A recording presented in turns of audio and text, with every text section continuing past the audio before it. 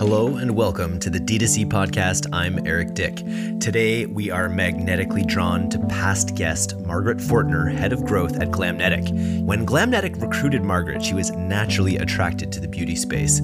Glamnetic has revolutionized the beauty game and has made quite a splash in the $1 billion false lash market by adding a magnetic eyeliner that allows for superior function and durability. In this podcast, Margaret describes exactly what she's focused on in her first year as head of growth, including formalizing the creative testing process by using smart naming conventions, CPG versus beauty, and why gross margins are everything, launching retail and Amazon, refining Glamnetic's influencer marketing platform, testing successfully into TV and podcast ads, as well as Glamnetic's bundling strategies and the mechanics of a mystery offer. I hope Margaret's charged opinions aren't too polarizing. Okay, enough magnet puns. Let's get on with the show. I think if you're not constantly A/B testing in SMS or email, you're doing it wrong. One of the biggest mistakes that people make while testing is you run a test, maybe you capture the results, not all people actually capture the results properly, but then not acting upon those results. Like a lot of times you say, okay, we ran this A/B test, this one did better, and then it's dropped. We make sure to track super closely what worked and then have a conversation about why we think it worked and how we can iterate that moving forwards and make sure that we're pressure testing that variable that we think has been impactful. This podcast is sponsored by Klaviyo, the email and text marketing platform that puts D2C brands in control. If you're the leader of a D2C brand, you need a platform that hustles as hard as you do. Klaviyo unlocks the power of your e-commerce data so you can personalize and automate messages that keep customers coming back. D2C brands communicate with Klaviyo. Get started for free at klaviyo.com/DTC. Welcome back to the podcast, Margaret, back by popular demand. When we previously spoke, you were leading the growth at Hydrant. You've since jumped to Glamnetic. I wanted to know if we could start a little bit with your observations about the difference being, the head of growth for a CPG company versus a beauty company like Glamnetic. Yeah, it's a great question. I think there are a couple different things. First being, CPG, super exciting category, obviously a huge category with growth in D2C. There are some challenges, I would say, from an advertising standpoint that I think anyone who has a consumable product has to deal with in terms of, what you can say about the product, what it does, what its impacts are. You have to focus a lot more kind of on how a product makes you feel, which, it's definitely valid. It's not, making up anything about how the product makes you feel. I still drink Hydrant on a daily basis. But it's more if you have to convince someone of how they're going to feel. You can't necessarily talk as much about what it does. Whereas with beauty, it's a very visual medium, which since we're in such kind of a visual, video-driven era of advertising right now, it's extremely powerful. There's nothing as powerful as kind of a, before and after swipe of, oh, I have the lash on this eye and I don't have it on this eye and I look like two completely different people to some degree. I mean, it was amazing. The first time I, gave some lashes to my friend and she put them on and it looked like she had done, a full face of makeup in just the 1 minute of applying the lash. So I think being able to just show that to people and make it so immediately evident, I don't want to say it's easier because obviously beauty is, a highly competitive category, but you really get that first 3-second thumb-stopping pop in a manner that I think is a lot more challenging kind of on the consumable side of things. And then on the customer side of things, increasing your hydration is a lifelong benefit, but it's different than when you just slap it on at home and you see yourself totally transformed. So it's also just it's in how you sell it, but it's also in that customer satisfaction piece as well, I feel like. Yeah, for sure. And we also just have, and this was true on both teams, we have a really built out CX team on the Glamnetic side that is led by our wonderful head of CX, Mia Chapa. She just has this great team and they're so great at guiding customers to the right product for them. Because I think one thing that's more challenging on the Glamnetic side is we have over 70 lashes of styles at this point, or 70 styles of lashes at this point, over 20 styles of nails. So unless you've worn magnetic lashes previously, you don't necessarily know what to go to immediately. So I think it's really important to have that CX touch point to say, okay, what do your eyes look like? What do you want to wear this for? What have you worn previously if maybe you've gone with traditional glue lashes, and helps really guide them to that touch point. But we found that we have a very sticky customer base, which is great for me, sitting across both acquisition and retention, because the more kind of returning customers that you can get, obviously the easier your life is from an acquisition standpoint. Well, we'll dive into some of the more technical customer acquisition stuff that you brought to us last time with Hydrant, but could we start a little bit with a bit of the story about Glamnetic? Like, obviously, it had a magnetic pull for you to join them. Their story is pretty incredible. Why don't you tell us a little bit about that here? So Glamnetic was founded about 2 years ago by Anne McFerrin, who emigrated to the U.S. from Thailand back when she was 7. And when she was growing up, she gained a lot of confidence from makeup and from beauty products, and just has kind of been like a student of the beauty industry since she was very young. She actually went to college for pre-med and ended up graduating, and ultimately felt like she wasn't getting the creative outlet that she wanted to in kind of her very, scientifically and mathematically driven classes. And so she became an artist for a couple of years out of college and was kind of experimenting with new beauty products that were in the space, including the traditional glue-on eyelashes. And she basically found that there was nothing on the market that was durable, was high quality, gave her the look that she wanted to see. So she essentially decided, okay, I'm going to kind of marry my quantitative, logical, analytical brain from the pre-med side and my creative brain and bring them together, and I'm going to make the lash that I would want to wear. So, she started working with suppliers and designing and doing this all out of her bedroom. And now, in our first full year of business in 2020, we did about $50 million in revenue, which was super exciting. And that was, primarily when we were a direct-to-consumer business. And now we've grown into a very kind of omni-channel business. We're in Ulta, we're on Sephora.com, Nordstrom.com, and our Amazon business has been a really exciting area of growth for us as well. So it's really exciting to see what this team has been able to do, thanks to just, a great idea and a very interesting background from Anne. That's amazing. Like, just to start with the early days, this is probably a little bit before your time, but it's interesting that the brand started direct to consumer, like right out of the gate. Do you know how the results were early on then? I think the product probably has a lot going for it in that it is probably a higher margin product. I don't know your material cost and things like that. It's an easy to ship product. It's got all these visceral benefits. Can you talk a little bit about the results that you guys saw early on with the product? Yeah, you hit it right on the nose. It's super easy to ship, and beauty more broadly, everyone knows this has pretty solid margins compared to a lot of other categories. But I think a lot of businesses saw this. I think 2020 was the first year, at least in my time in paid acquisition, that CPMs were down. Like, they've been steadily rising for all the time as more and more people were getting on Facebook in particular. So the team just really went ham, for lack of a better term, in terms of customer acquisition. And I think due to a combination of, what I mentioned earlier about how creative and visual the product is, our really amazing video editing team. I can't say enough good things about them and all the great work that they do. And just kind of opportunistic buying, along with our Excellence CX team, kind of being on the back end to help guide those people. We were just able to really take advantage of an opportunity. And I think, at least when we got into the magnetic lash space, and now there are some more competitors that have come into the space, but it was a somewhat nascent category. Glue lashes have been around for forever, but this concept of lashes that are reusable over and over and have higher quality materials, that was something somewhat new. So we did have to do a bit of the legwork of kind of explaining why these are better, but there's always something good to be said for first mover advantage. So I think that definitely helped as well. I wanted to talk a little bit about the product itself and all the different SKUs that you have. So how many totally different eyelash SKUs are there? I want to say it's right. We just released a bunch about 2 weeks ago. It's either 65 or 70 right now.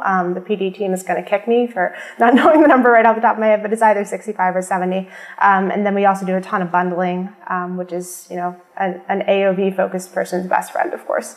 Is this your founder still sort of innovating? Is this just sort of keeping in touch with what is happening on social media? Like, when it comes to generating this many styles of eyelashes, I just didn't know that there were that many. Yeah, it's a combination of a couple things. Anne is still extremely involved in our PD process. She basically leads that function.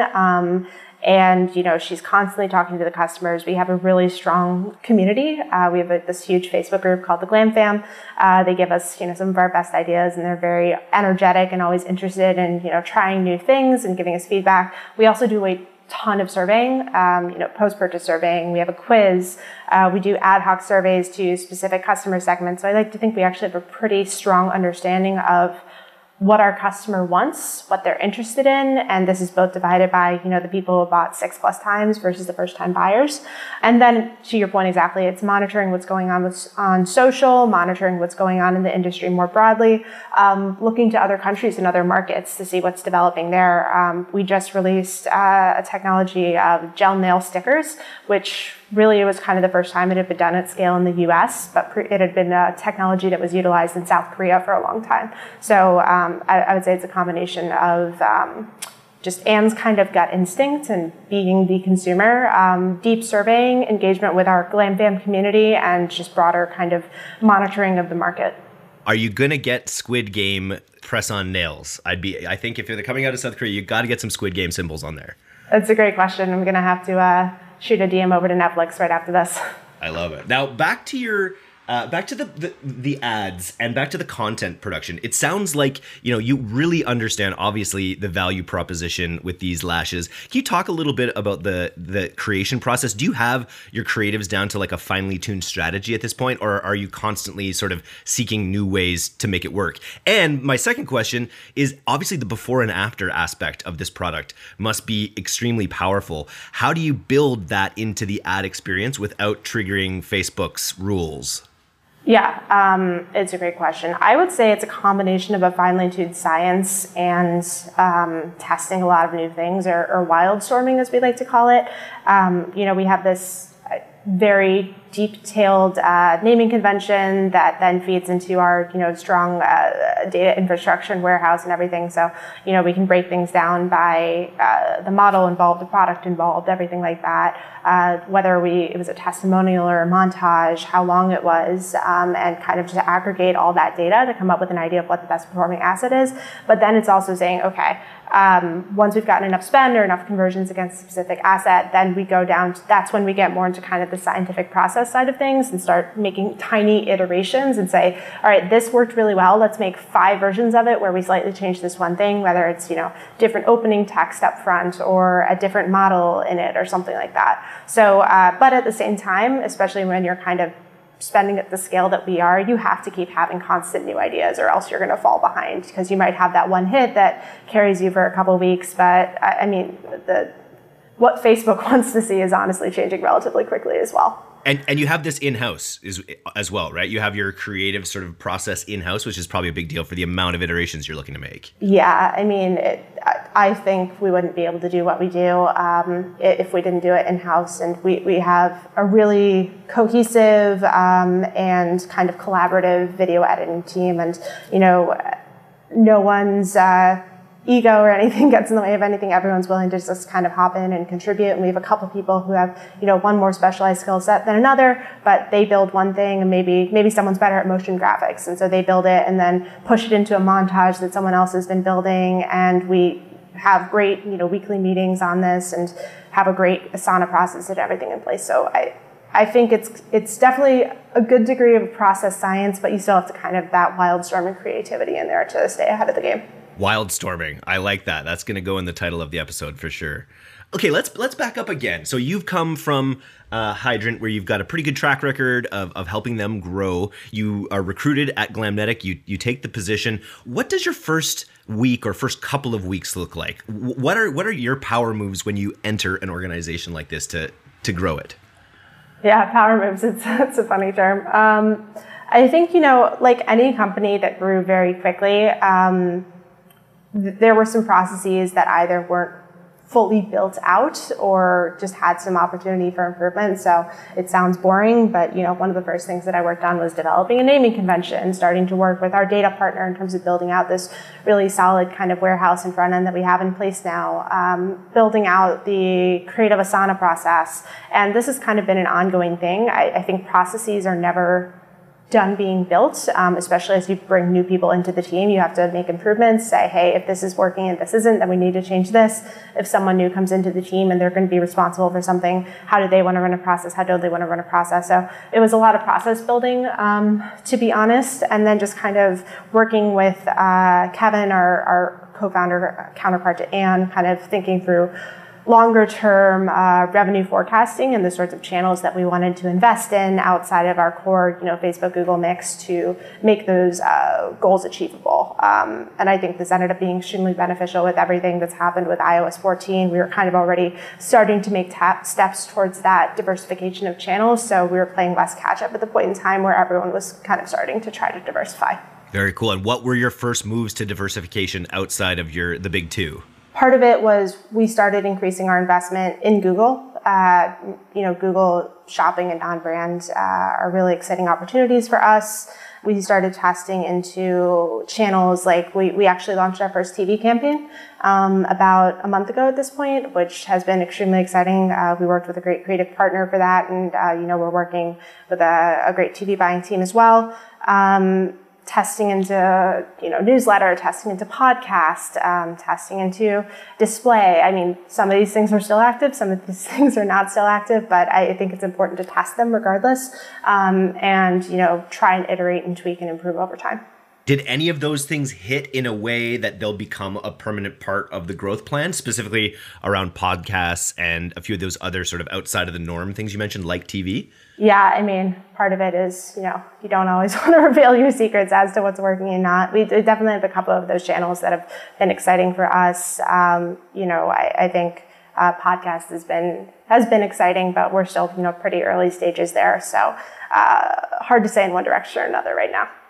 Very cool. So you expand the Google. I had to ask you too. We just did a podcast on this recently. You mentioned expanding non-branded search. What's your position on branded search for a company like Glamnetic, where you are a first mover to the market, and there may be a benefit in kind of protecting and bidding on that brand?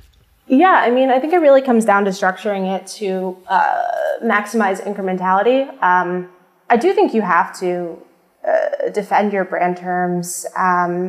To some degree, you just don't want to overinvest in it. So I think there are some tricks that you can do to make sure that, you're focusing on more incremental brand customers, however you would define them. I don't want to get into the specific tactical pieces of it, but I think you do have to invest in brand search. I think there's a certain threshold you want to keep an eye on and make sure that your, brand search percent of total investment on that channel isn't going over a certain percentage. And also just obviously keep tracking across things like Google Analytics and make sure that, it's backing out versus just kind of the ROAS that's popping up, and that if you're starting to spend more, brand search always tricks you with ROAS essentially. So you want to make sure that ROAS is actually being translated into the revenue that you're seeing in real life. And you want to make sure that you are feeding your Facebook and other pixel data your most intent-driven searchers. So you want to make sure that you're using your Facebook Click ID on those branded term campaigns so that you're building audiences based on people searching for your stuff. We harp on that all the time. Totally. Okay, so we've talked about expanding D2C, but you also mentioned that a part of Glamnetic's growth strategy has been breaking into retail as well as Amazon. So maybe just start with retail. Was that something that you pioneered coming in as head of growth as well, or is that something already on go? So we had a great head of retail who came in around the same time. Christina, the team had done some strong legwork on getting into Ulta, but Christina's really been able to help us kind of grow everything out significantly. I think retail, the most important thing about it as well is it doesn't just provide another sales channel, it provides a relatively predictable sales channel, which from like a revenue forecasting standpoint makes everyone's lives easier, but also it provides kind of a additional degree of brand awareness that you can see ultimately translated into D2C. If you're in retail, people have seen you, let's say in Ulta before, and then they see your ad on Facebook, hopefully you're going to see a click-through rate improvement there because people recognize you versus you having to kind of make that whole sale off of that one digital touch point. So we're really excited with what's happening in retail and, have an excellent team working on that. Now, just to jump right back to TV, did you have any high-level advice or high-level learnings that you've garnered in your first month, I guess, running these campaigns? I think it's something that a lot of people are thinking about in our audience, and not as many have taken the leap. Any high-level advice for people thinking about it? Yeah, invest in your creative. I think that was something that I've learned both from personal experience in prior TV attempts and just talking to other brands. I think the approach I take on Facebook from a creative standpoint is you should feel comfortable breaking eggs to make your omelet. It doesn't necessarily need to be the prettiest ad out there as long as it conveys the points and it does well. But on TV, I think people are used to a certain standard of what they're seeing on their television, and I know at a certain point in time, some people still say in Facebook, like, ugly ads perform well because they're eye-catching. It's not the same thing on TV, I would say. So invest in your creative, make sure it looks good, make sure it conveys your points well. And then also just, stay as close to the data as you possibly can. Different TV partners will provide different amounts of data, but ask a lot of questions, I would definitely say. I think, obviously with any partner that you work with, including Facebook, like they want to set up their metrics to look as good as humanly possible, so you pour more money into that, but you want to make sure that if something looks too good, you're cross-referencing with Google Analytics, you're cross-referencing with Shopify, you're saying, okay, is there something else that explains this improvement, or if I remove all else, can this only be isolated to this TV investment? And the last thing I would really say is don't expect incredible results in the first couple of weeks. Most partners that you run TV with are going to cast a relatively broad net in terms of what you're testing. We came into it, I think, with a pretty good idea of where our customers would be, what they're interested in, as well as some kind of incremental areas of opportunity that we wanted to tackle. But we still needed to cast a relatively broad net because obviously you're not setting up, unless you're running streaming, which is a whole separate thing, you're not setting up and targeting, I want to hit women who are X to Y who are interested in beauty. You have to say, okay, where are those women and how do I most effectively reach them from a TV standpoint? Okay, so we've got TV covered. I imagine podcasts are a similar thing in that it is quite often a longer term thing where you're set.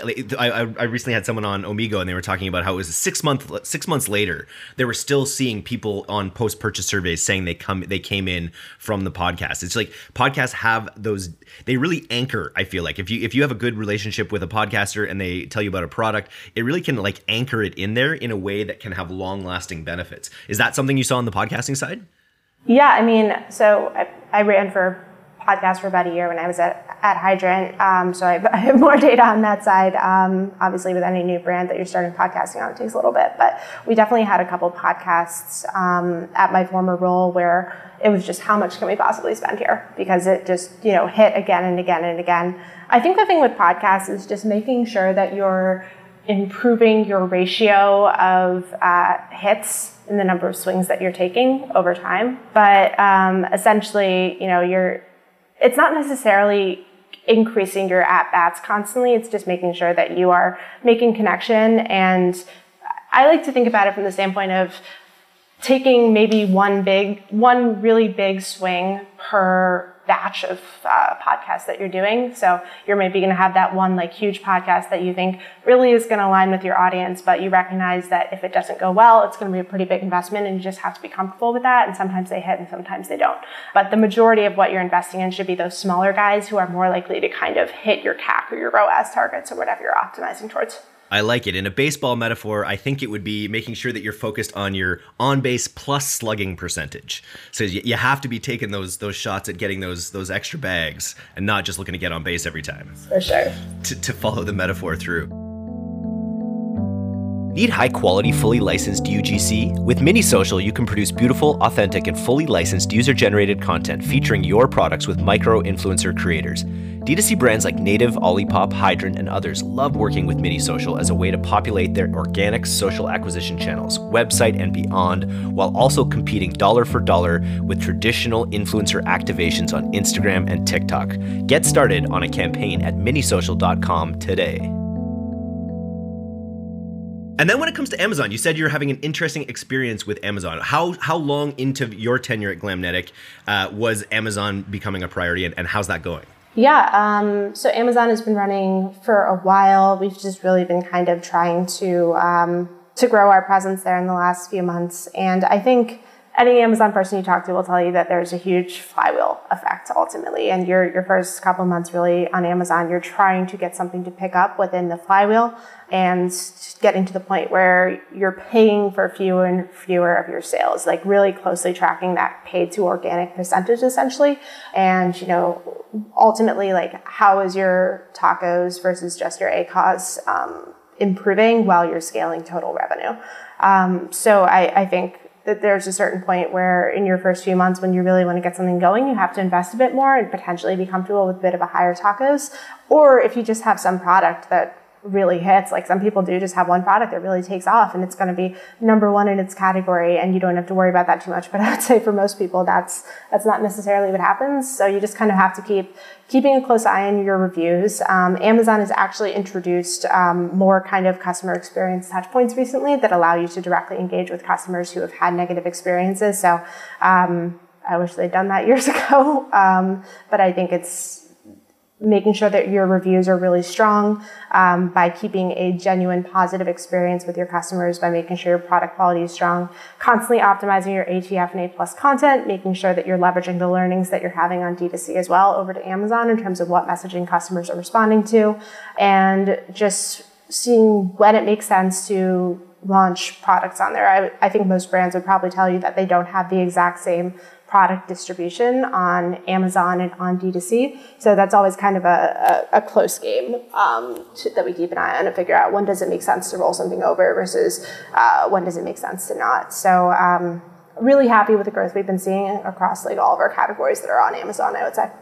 I had a request recently from a listener to make sure that we always tell people what the acronyms mean. We do have a very learned audience. We have a very geeky, marketing audience, and TACOS is one of my favorite. That's total cost of acquisition on Amazon? Is that what TACOS is?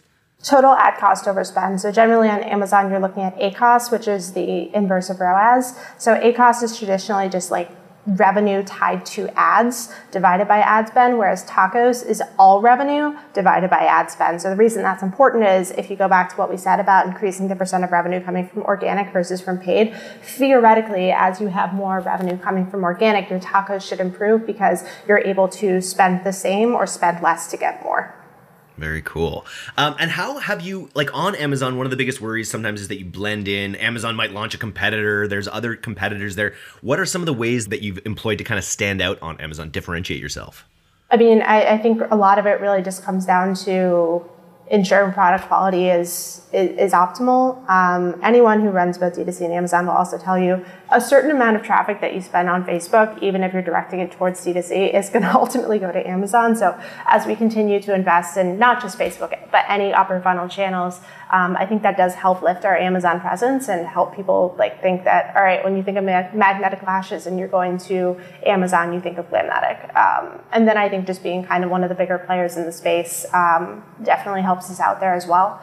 And going back to what we said about TV, Amazon's a huge place where you tend to see lift from running TV. It's not just your direct-to-consumer site, because if you think about the broader population, a lot of people do go to Amazon as their first place to try and find something, just because everyone's so used to 1 to 2 day shipping. If they're excited about a new product, they want to get it as quickly as possible. So I think Amazon lift was one of the things that we were expecting to see when we launched TV as well. I think that's a really great point, is that if you're going to try something with such a broad top of funnel, that's maybe outside of your core thing, make sure you've got Amazon there as a catch-all, because you're absolutely right. That is like a lot of people's first instinct, just to go, use Amazon as a search engine.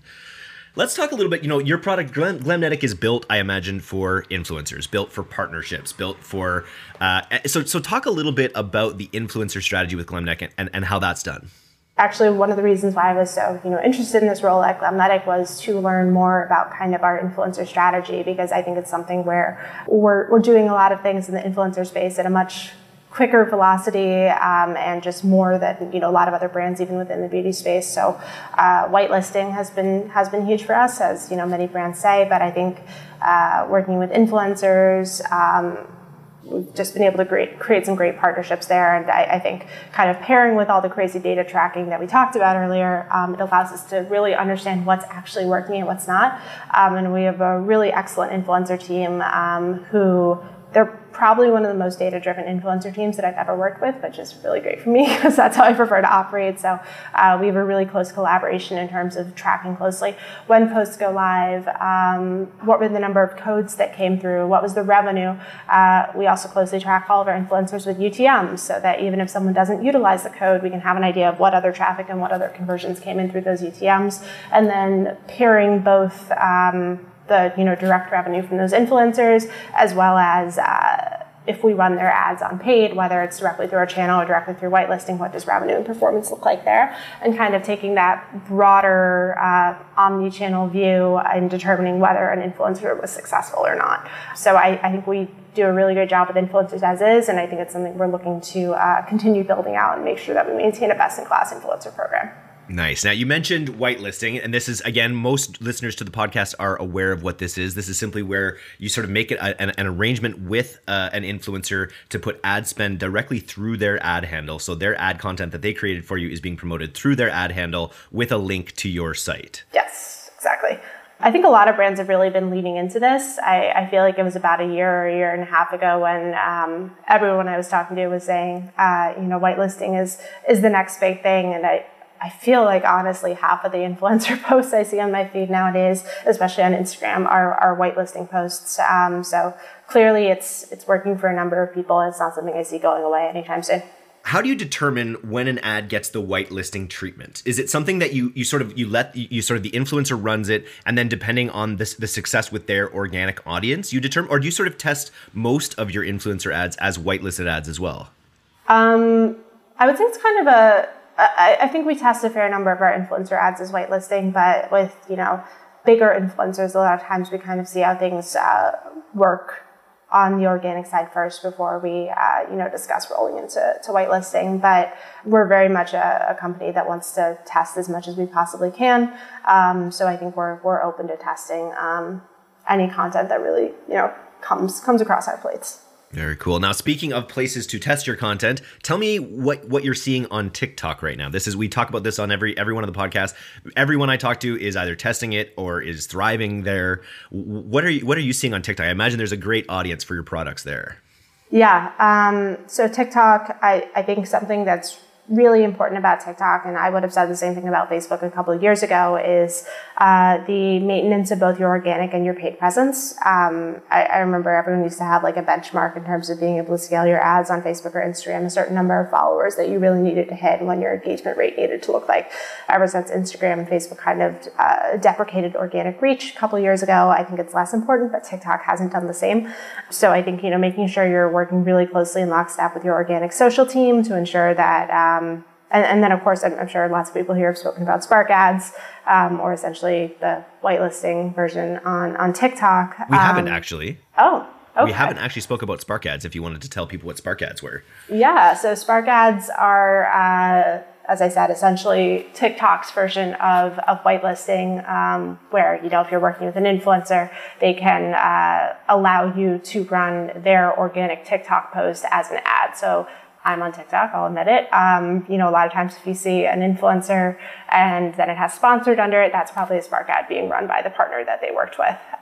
So we're just staying closely with your organic social team and ensuring that, you're getting the right, your organic social and your influencer team, of course, making sure you're getting the right posts for Spark ads, I think is really crucial. I do think they still have some work to do from, a targeting standpoint. Match rates for audiences are really poor. Our reps will even admit that, so it's really tricky.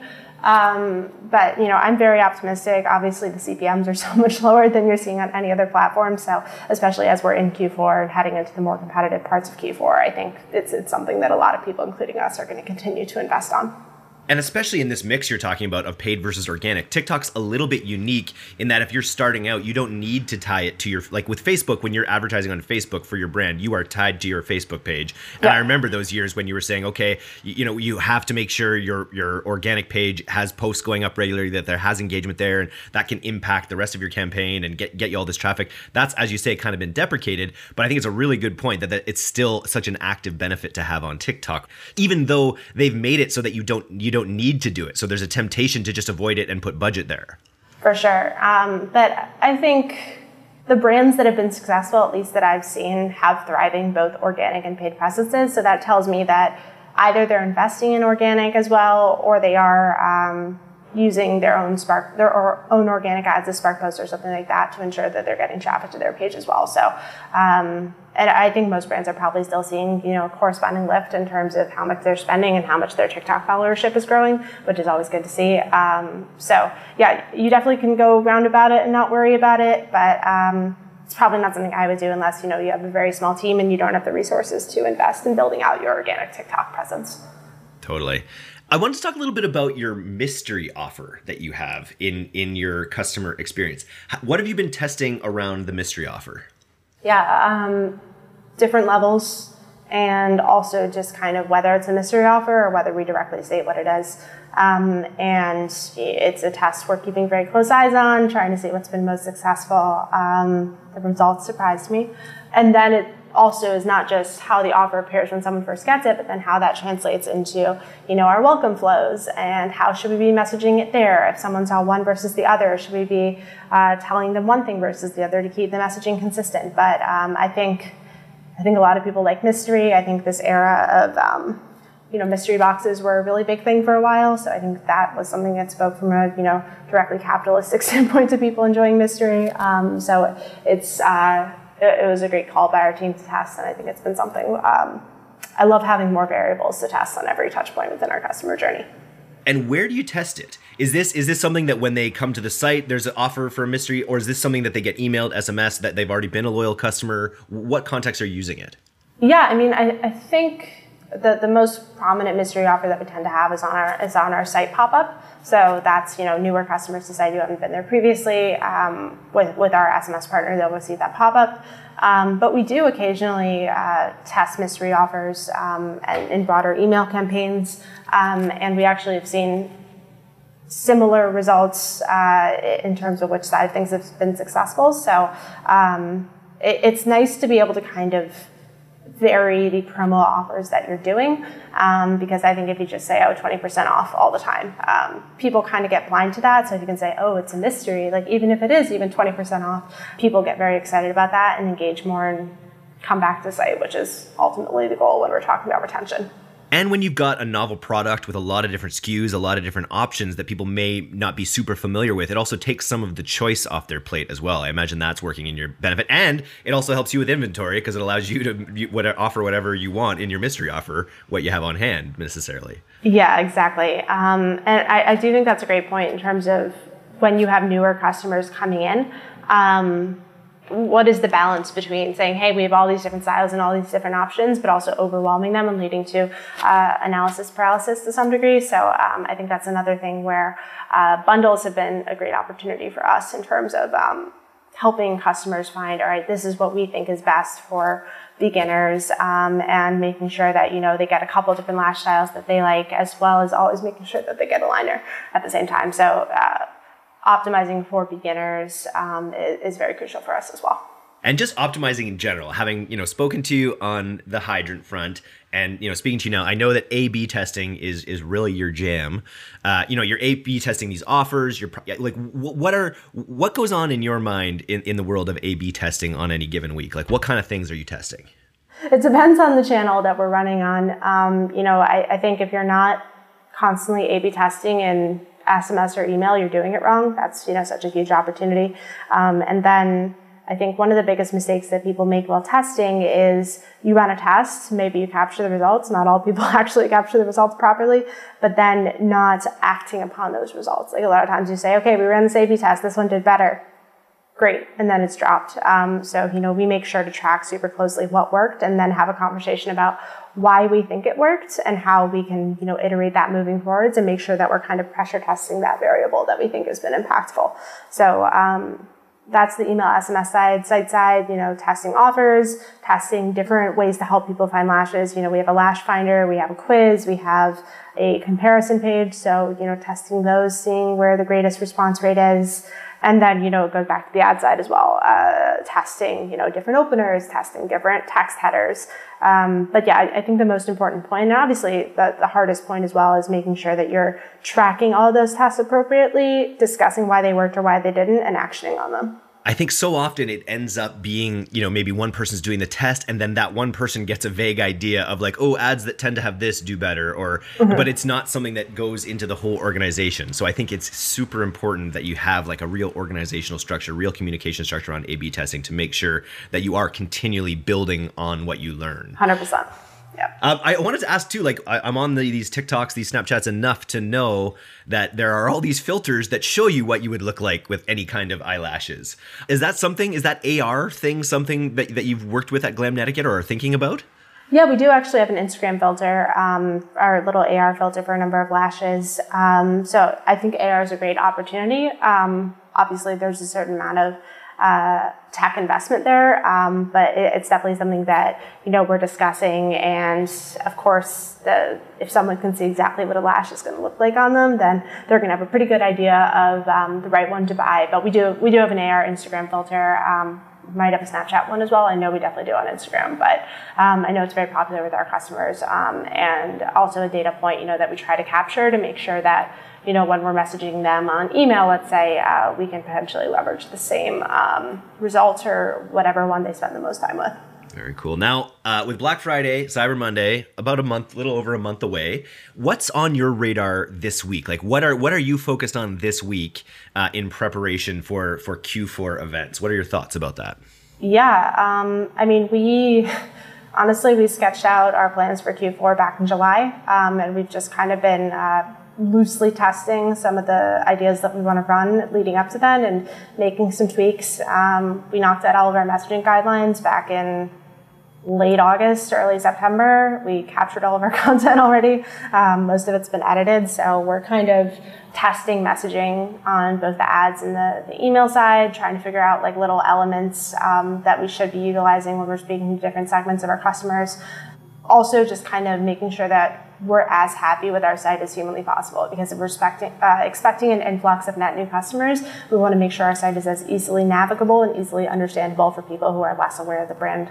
But I can't say enough good things about our team in terms of what we've been able to do for prep for Black Friday. I've never been this, I don't want to say calm, but this prepared for Black Friday as of mid-October as I'm feeling right now. So it's a good feeling. But yeah, it's really just kind of the ongoing testing to make sure that we can, get a little extra upside for anything we're doing.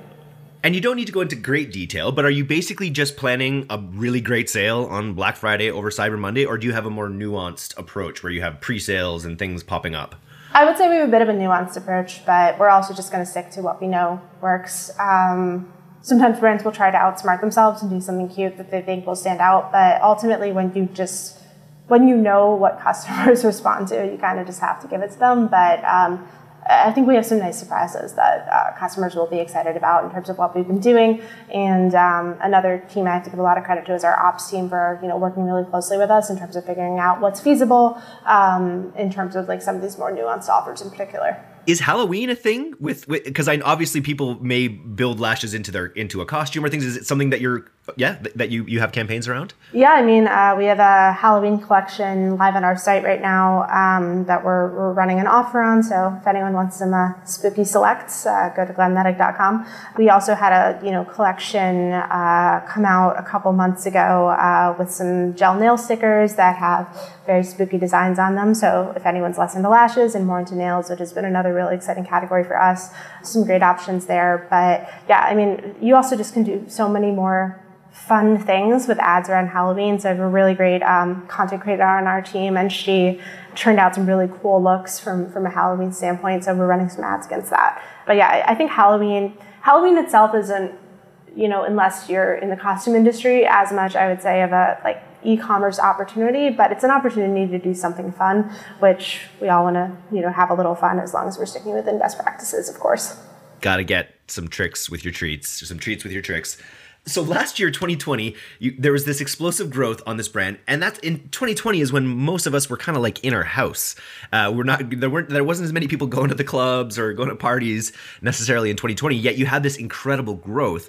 What are you What are you seeing in 2021? Are you seeing a rebound now, even more growth now that the world is opening up? Yeah, it's a great question. We're definitely still continuing to see year-over-year growth, but I think people are getting through all these sorts of Zoom calls and Meet calls or whatever you're using. People are getting more attention on their faces than ever.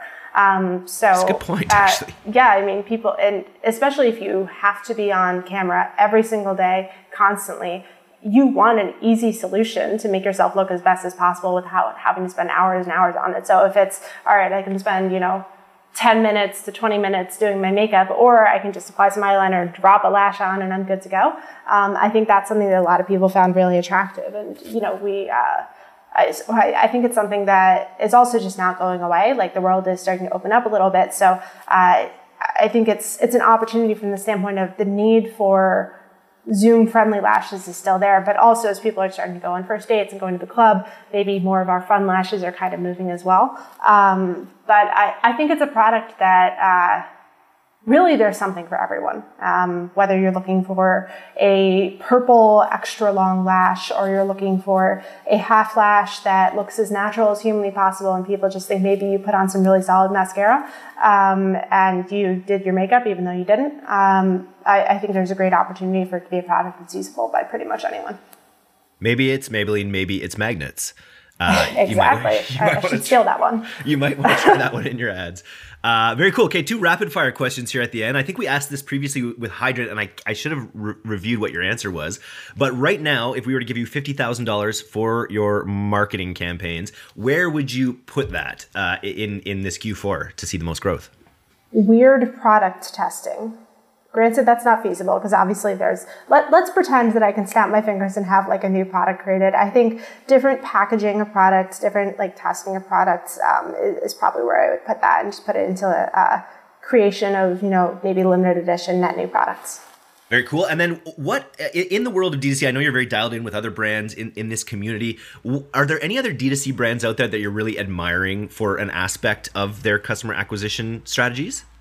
I think Dr. Squatch is putting out some of the best TikTok ads and TikTok campaigns that I've seen. I know they're one of the biggest advertisers on there. I think they're doing excellent work. I know they have a great growth team there. I've spoken to them a couple times. I'd love to steal their brain on what they're doing on TikTok. I've seen a bunch of ads also for designer perfumes as well that are that's one of the most common ads I'm seeing on TikTok right now. I know Dr. Squatch had a couple for a long time that was talking about here's my man's soap kind of thing, and they're kind of doing that now with solid perfumes, and there's a couple brands there that seem to be blowing up. Yeah, I mean I think it's another brand that I think has been super interesting from the D2C standpoint in terms of a rebirth, and granted it's not a traditional D2C brand, is Abercrombie. Abercrombie, I don't know if you're probably not on the right segment of TikTok for this, but they have this pair of jeans that is blowing up on TikTok that everyone's buying. It's these high-waisted 90s mom jeans.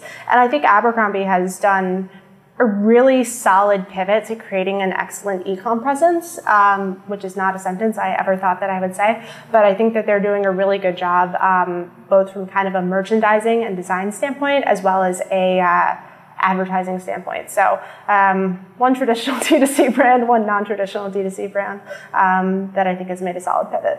And I'm just very glad that you brought up sides of TikTok, because we won't get into the sides of TikTok that I'm on, but let's just say it involves berries and cream.